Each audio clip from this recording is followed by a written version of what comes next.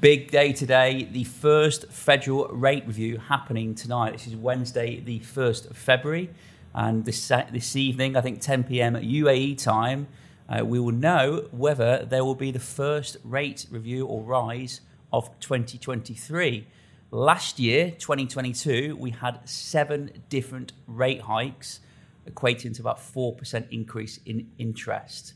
So today, I thought it would be very pertinent to have our head of mortgage services, an all-round great guy and mortgage guru, Stuart Rowe. And there is a song about you, Stuart, which I'm not going to sing on this thing, but welcome to the Taking Care of Business podcast again. Thank you. Good morning. It's a familiar, you're a familiar guest at the moment. Obviously, the last 12 months has been quite a testing time for you in terms of lots of changes. Tumultuous, I'd say, yeah.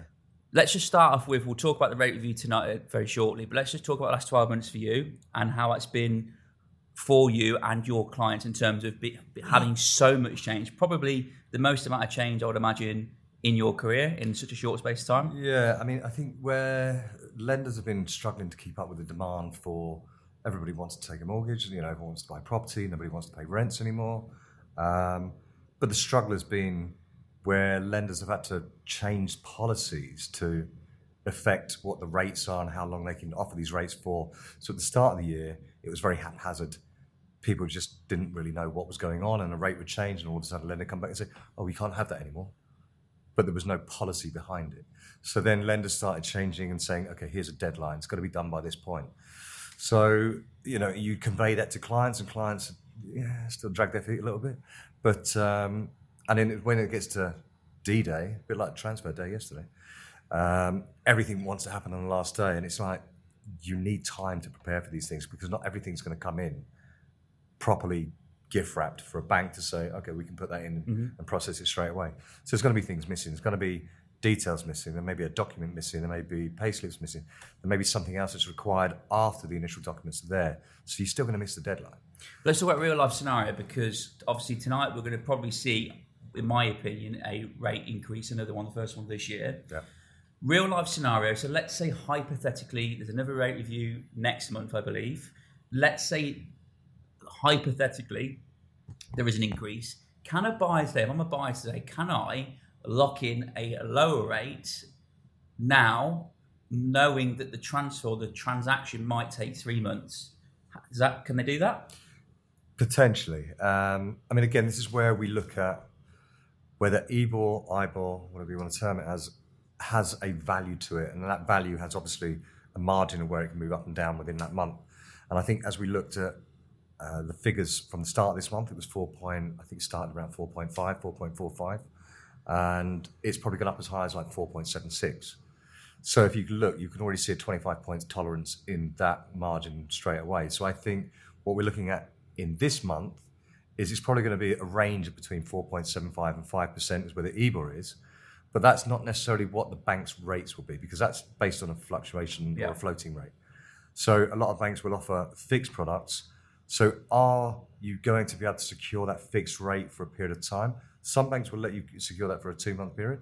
Some banks will let you say, okay, you have an approval for 60 days, but the rate is only valid for 30. Okay. So there could be... It's a race against time, basically. It is a race against time. If you want to secure a product tomorrow at a potentially quarter increase rate, then you've basically got 60 days potentially to keep that rate, to avoid any more.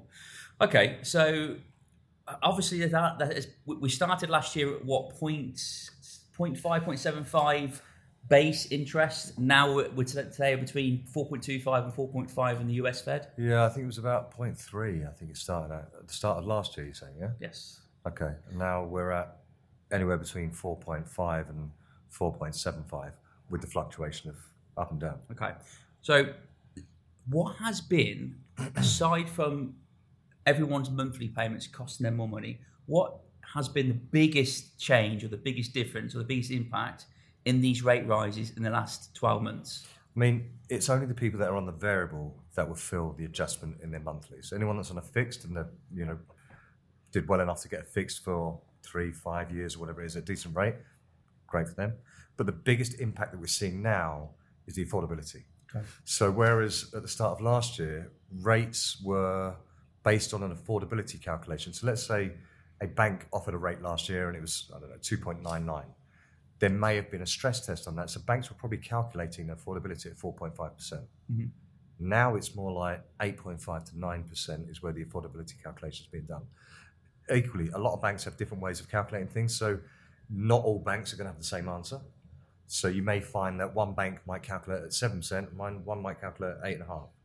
But again, that's just down to their internal policies and what their interpretation of central bank rules and regulations So let's give an actual scenario. So someone earning approximately 50,000 dirhams per month salary, let's have the understanding that they have a deposit, okay?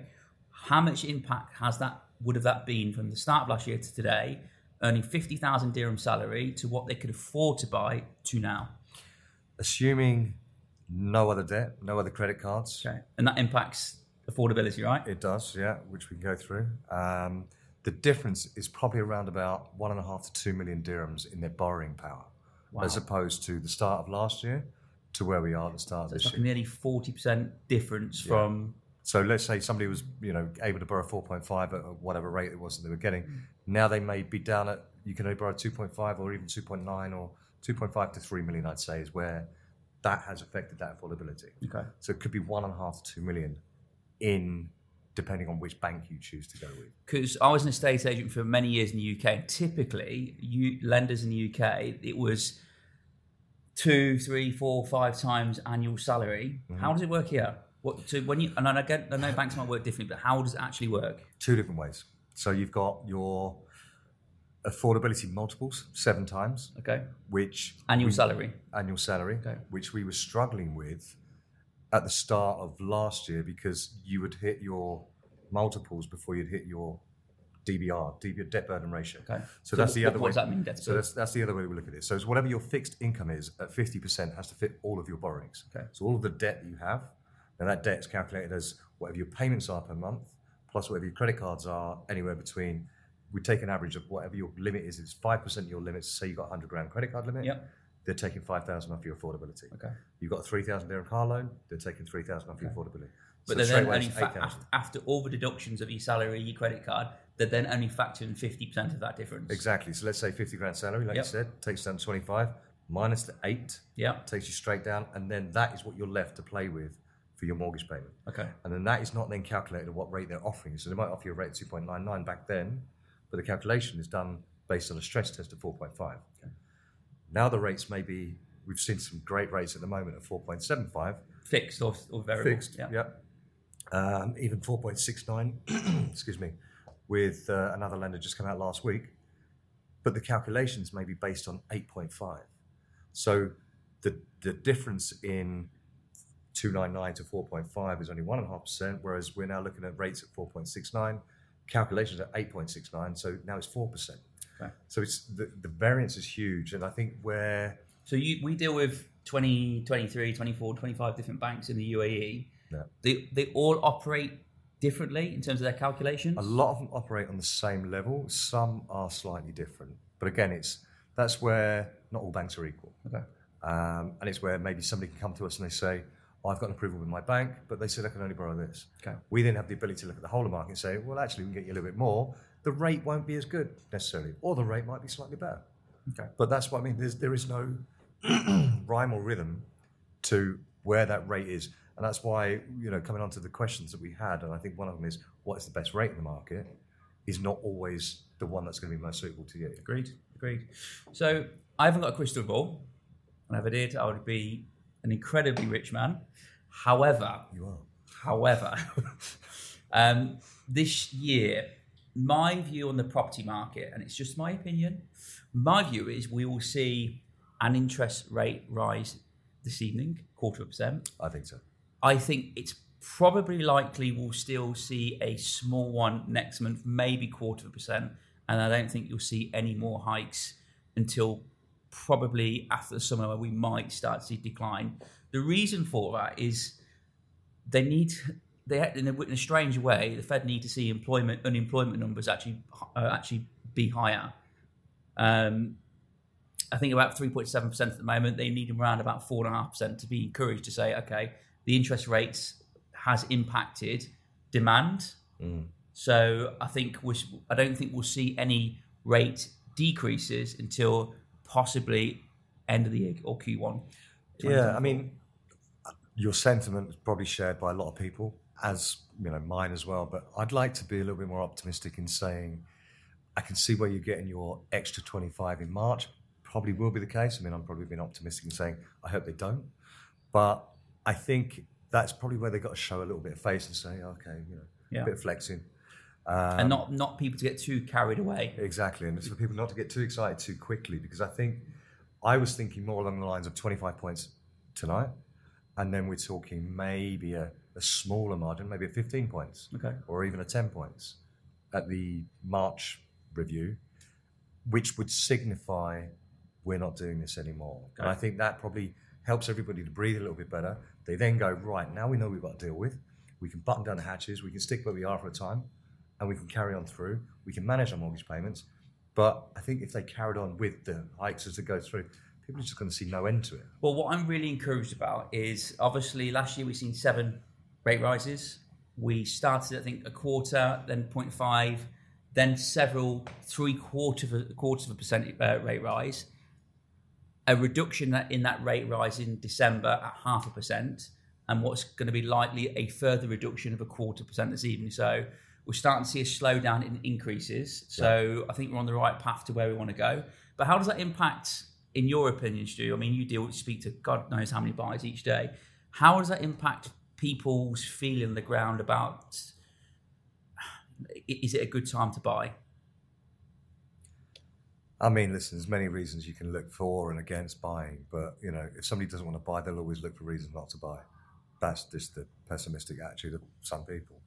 But I'd say one of the biggest drivers at the moment is the rents are through the roof. Mm-hmm. And no matter how you look at it, there was always this question of, is it cheaper to rent than to buy? I mean, it's always cheaper to buy because rent is dead money. But then there's also the argument of, okay, well, buying, it's now a liability, but, if you're buying an investment to let out, then it washes its face and all the rest of it. So you could wrap it up as many times as you want. But I think in terms of, is it a good time to buy now? Still, like I just said, we've got rates of 4.69, 4.75, irrespective of what's happening with the EBOR rates. Yeah. So EBOR is obviously the base, and then a bank's margin will go on top of that. So if you're in a variable product, you're probably looking around about 6.5% to 7% as an interest rate, realistically. I know that one of the other banks has just brought out a lower margin, like 1.19. So if you're a gambling man, you could say, okay, well, like you just said, rates potentially coming down in a year. Let's look at where the rates are historically over the last 10 years. EBOR's probably sat around about 1.7, 1.8. So if you're looking at taking a punt and saying, okay, well, I'm going to go with the variable, even though I'm paying 7% today, I could be paying 3.5% next year. I could be paying 2.5% the year after.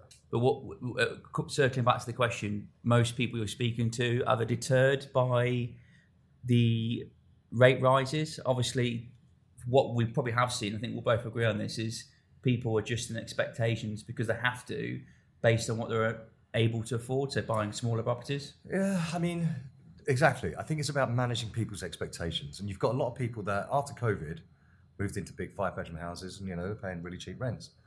But the difference being is the rates may have gone up significantly in the last year, but those big houses have doubled or even tripled in rent. Yeah. So they can't afford to live in those anymore. But ultimately, they don't want to be in a situation where they kind of go backwards. So I think with the natural progression of them saying, okay, well, let's buy something. I've had clients that have managed their own expectations. They've got large families and they've moved from a 5-bed into a 3+ study and they make things work. Yeah. Because then you look at what's the ability to extend this property. Can I make things better? Can I make things bigger? Can I do something? I mean, I know that there's a development out in somewhere that they were, traditionally 3-bedroom townhouses, but the space in the roof was huge, and now people are converting those into 4-bed, and you transform a whole house and all these sorts of things. So is it a good time to buy? Do it smart, yeah. I'm going to ask you to get your crystal ball out, give it a little rub, and tell me, in 12 months' time, so 1st of February 2024, where do you think the rates will be at? So that's the first question. Right. And then the second question is, if you're speaking to me today, I'm your client, would you tell me to fix my mortgage or would you tell me to ride the variable rate? Okay. Rates in a year, I mean, again, they're not going to come down significantly like they went up, I don't think, because it has to be a stable market. Are they going to come down 25 points, 50 points? Potentially, I'd say probably looking at So you've 50. heard this. Stuart Rowe, Mystic 1st Stu. of February 2023, he said in a year's time, rates will be 0.5% lower. So you've got this on record now. Yeah. Although I don't work for the central bank, so just a disclaimer.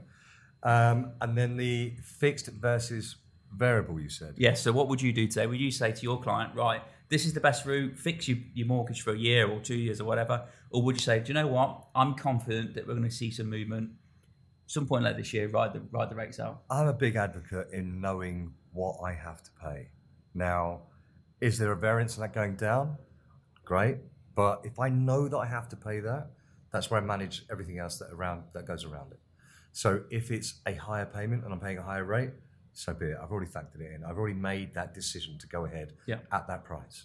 So that, for me personally. And would you fix for a year or would you fix for 5? What? I mean, again, that's the big question. But realistically speaking, all banks share the same closure penalties. Mm-hmm. So if a bank comes out next year with something miraculously better than what you're on now, you still pay the same amount to close and move. That's a great question. Than you would. Which you've just made me think about. So I've got a mortgage. Okay. I'm paying 5%, 6%, let's call it 7% interest rate. That's my interest rate. Rates go down a fair bit this time next year. And I want to move my mortgage to another lender that's giving me a better rate, which allows me to have lower payments. Mm-hmm. How much is that going to cost me? What do I need to do? They call it remortgage in the UK. Yeah, they call it remortgage in the UK. Here they call it a lender buyout. Again, with all the changes that are happening, with all this digital platforms that we're seeing and everything becoming more online and accessible, I think the charges that are incurred at the moment are quite high because everything's so manually intensive. Now, I don't know anywhere else in the world that you have to go to change a mortgage lender. You have to deregister a mortgage, re-register a mortgage, basically essentially paying tax to do all of these things. And then you have to pay more tax to a place that actually says you can do it because somebody has to physically go there and do it. So I think once you start to get rid of all of those parts, it becomes less of a burden and it becomes more of a realistic choice to make. But I think at the moment, if you're talking the average cost of switching from one lender to another could be anywhere between 15 and 25,000 dirhams. Okay. So it's got to be significant for you to be able to say, okay, I'm going to do that. I'm going to move that. But if you're making that saving in the first year and the savings are, born on for the year after and the year after and the year after, it does make sense to do that. But I've seen some horrific stories in the past where people have been caught into deals where they're on a variable, but then their equity and their property wasn't enough for them to be able to switch. So they may have been on an EBOR plus a margin of 4.5%. So if you imagine that in today's money, that's nearly 10% on the rate with insurance. Okay, so our website, allstopandallstop.com, we're constantly evolving it and making it as better as we possibly can do. We've got a mortgage calculator on our website. So on our mortgage calculator, it can tell you exactly how much you want to borrow or lend, how much your deposit would be, and potentially what your monthly payments might be based on an average of all the interest rate rises in there. So that's something a lot of our clients tend to go from the first point of call before speaking to you, or at least accompany your conversation to get an idea. Yeah, I think it's good where people are, again, managing their expectations, saying how much it's going to cost me. But then a lot of people understand their debt burden ratios or debt service ratios. As we said, 50% of your salary. People sometimes look at that and go, well, that's only 50% of my salary, so I can do this. But it's not as simple as that because obviously there's stress tests and everything. So it's good as a guide to see where they're at and where they can be. But it's definitely worth taking that further and having a conversation with us. But I think it's very simplistic in its approach and saying, okay, here's what you need to deposit. Here's what it's going to cost you on a monthly basis. Is that affordable to you? But it doesn't take into consideration any of the other borrowings that you've got or what the stress tests are and all those sorts of things. So I think as a starting point, yeah, it's great. Okay, some quick Dubai news to talk about. So a massive surge in Dubai Land Department registrations for businesses, basically trade licenses. So DLD last year registered a total of 6,479 new licenses in 2022, real estate licenses. Wow. So essentially more competition, a growth of just under 50% versus the previous year. So a lot of competition comes to Dubai. Obviously, there are people jumping on the back of the activity. Thoughts on that? I mean, Dubai is a very cyclical place. I mean, I've been here 16, 17 years, as I think you've probably been about the same. Yeah. And we've seen the rise and fall of so many different agencies over the years. And it's, this is a surge. It's a popular thing to do. People, obviously, selling real estate is easy. Everybody can do it. So that's probably why there's a massive surge in real estate licenses. I welcome competition. However, it's about getting the good competition, and it's making sure that people do things properly, make sure they stand the test of time, and not just are here for a quick buck, which unfortunately there are a few of them here. We did see last week as well the Royal Atlantis.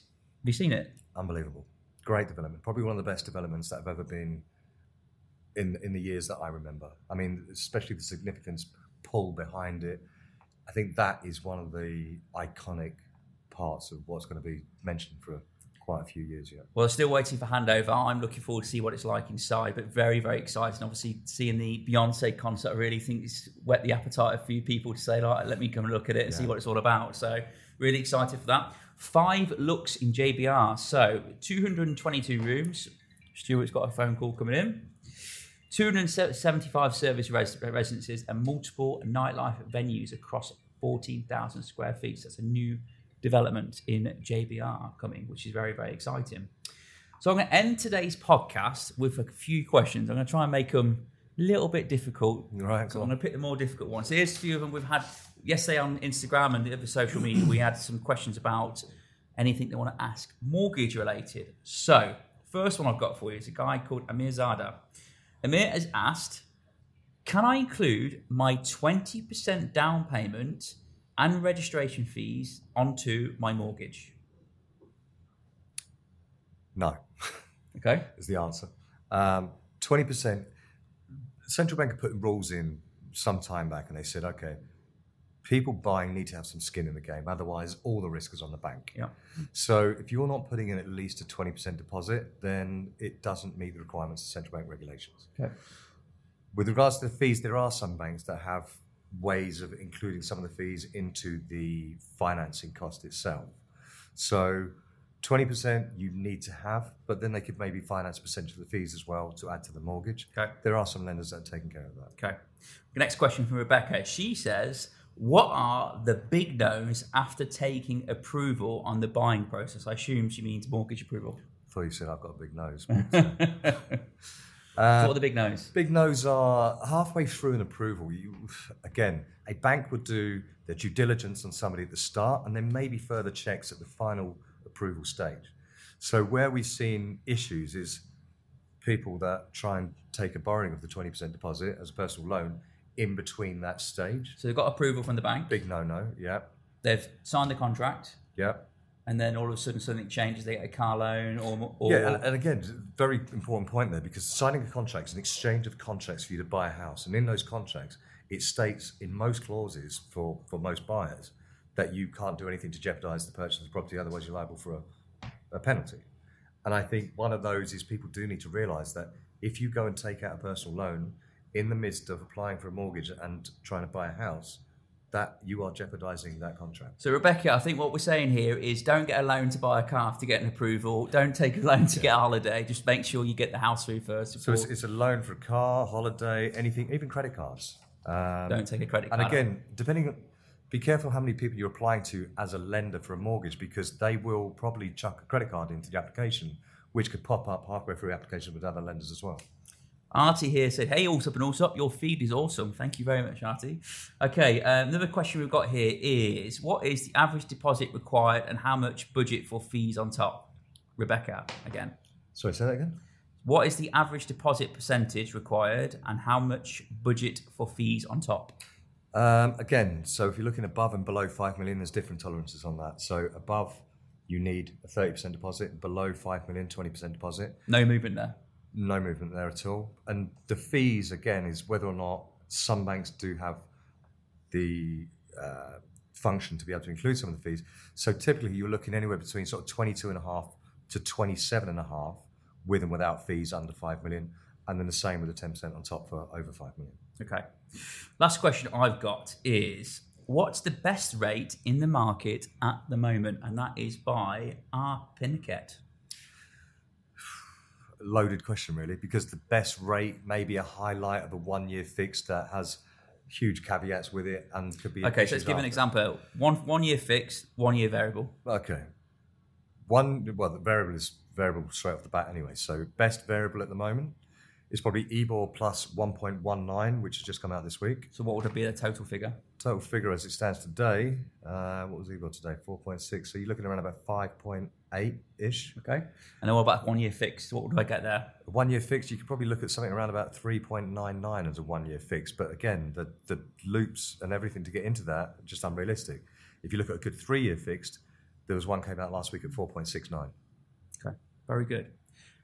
Stuart, always a pleasure, never a chore. That's it from Taking Care of Business this week. My advice to you is, if you are buying a property, don't do it yourself. It's so much work. It takes so much time. Make sure you speak to the professionals. They can save you so much money, and more importantly, they can save you time and stress. Have a good rest of the week, everyone. Thank Bye. you.